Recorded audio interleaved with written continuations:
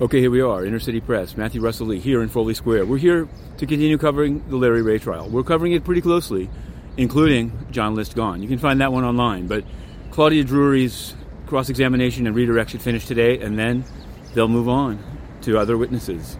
Now, across the river on the Eastern Front, the U.S. rested its case against Roger Ng, and now his defense will begin with the wife brought in from Malaysia. There was a lot of disputes and troubles of getting her to the United States. Had to get a visa, had to get a safe passage letter, but she's coming, and we'll see how it goes. We'll be covering that one as well.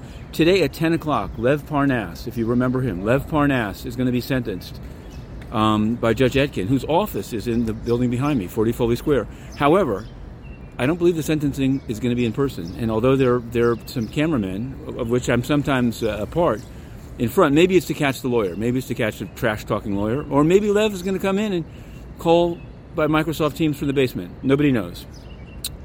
He's pleading guilty to the fraud guarantee. Did you hear of that company, Fraud Guarantee? Rudy Giuliani was in on the scene.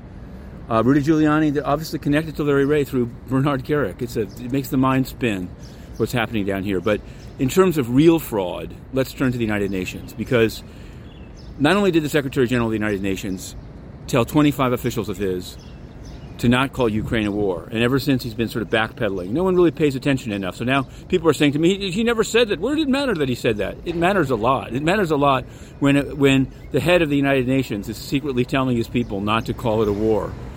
That matters. Now, yesterday, there was a vote in the General Assembly, and it did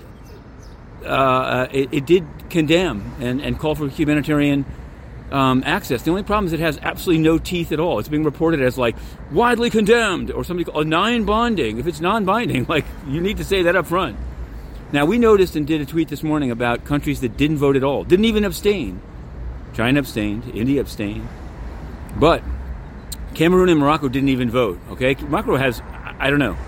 You'd have to ask them, because I can't get into the building because Guterres has banned me. But I'm going to keep pushing. To be continued.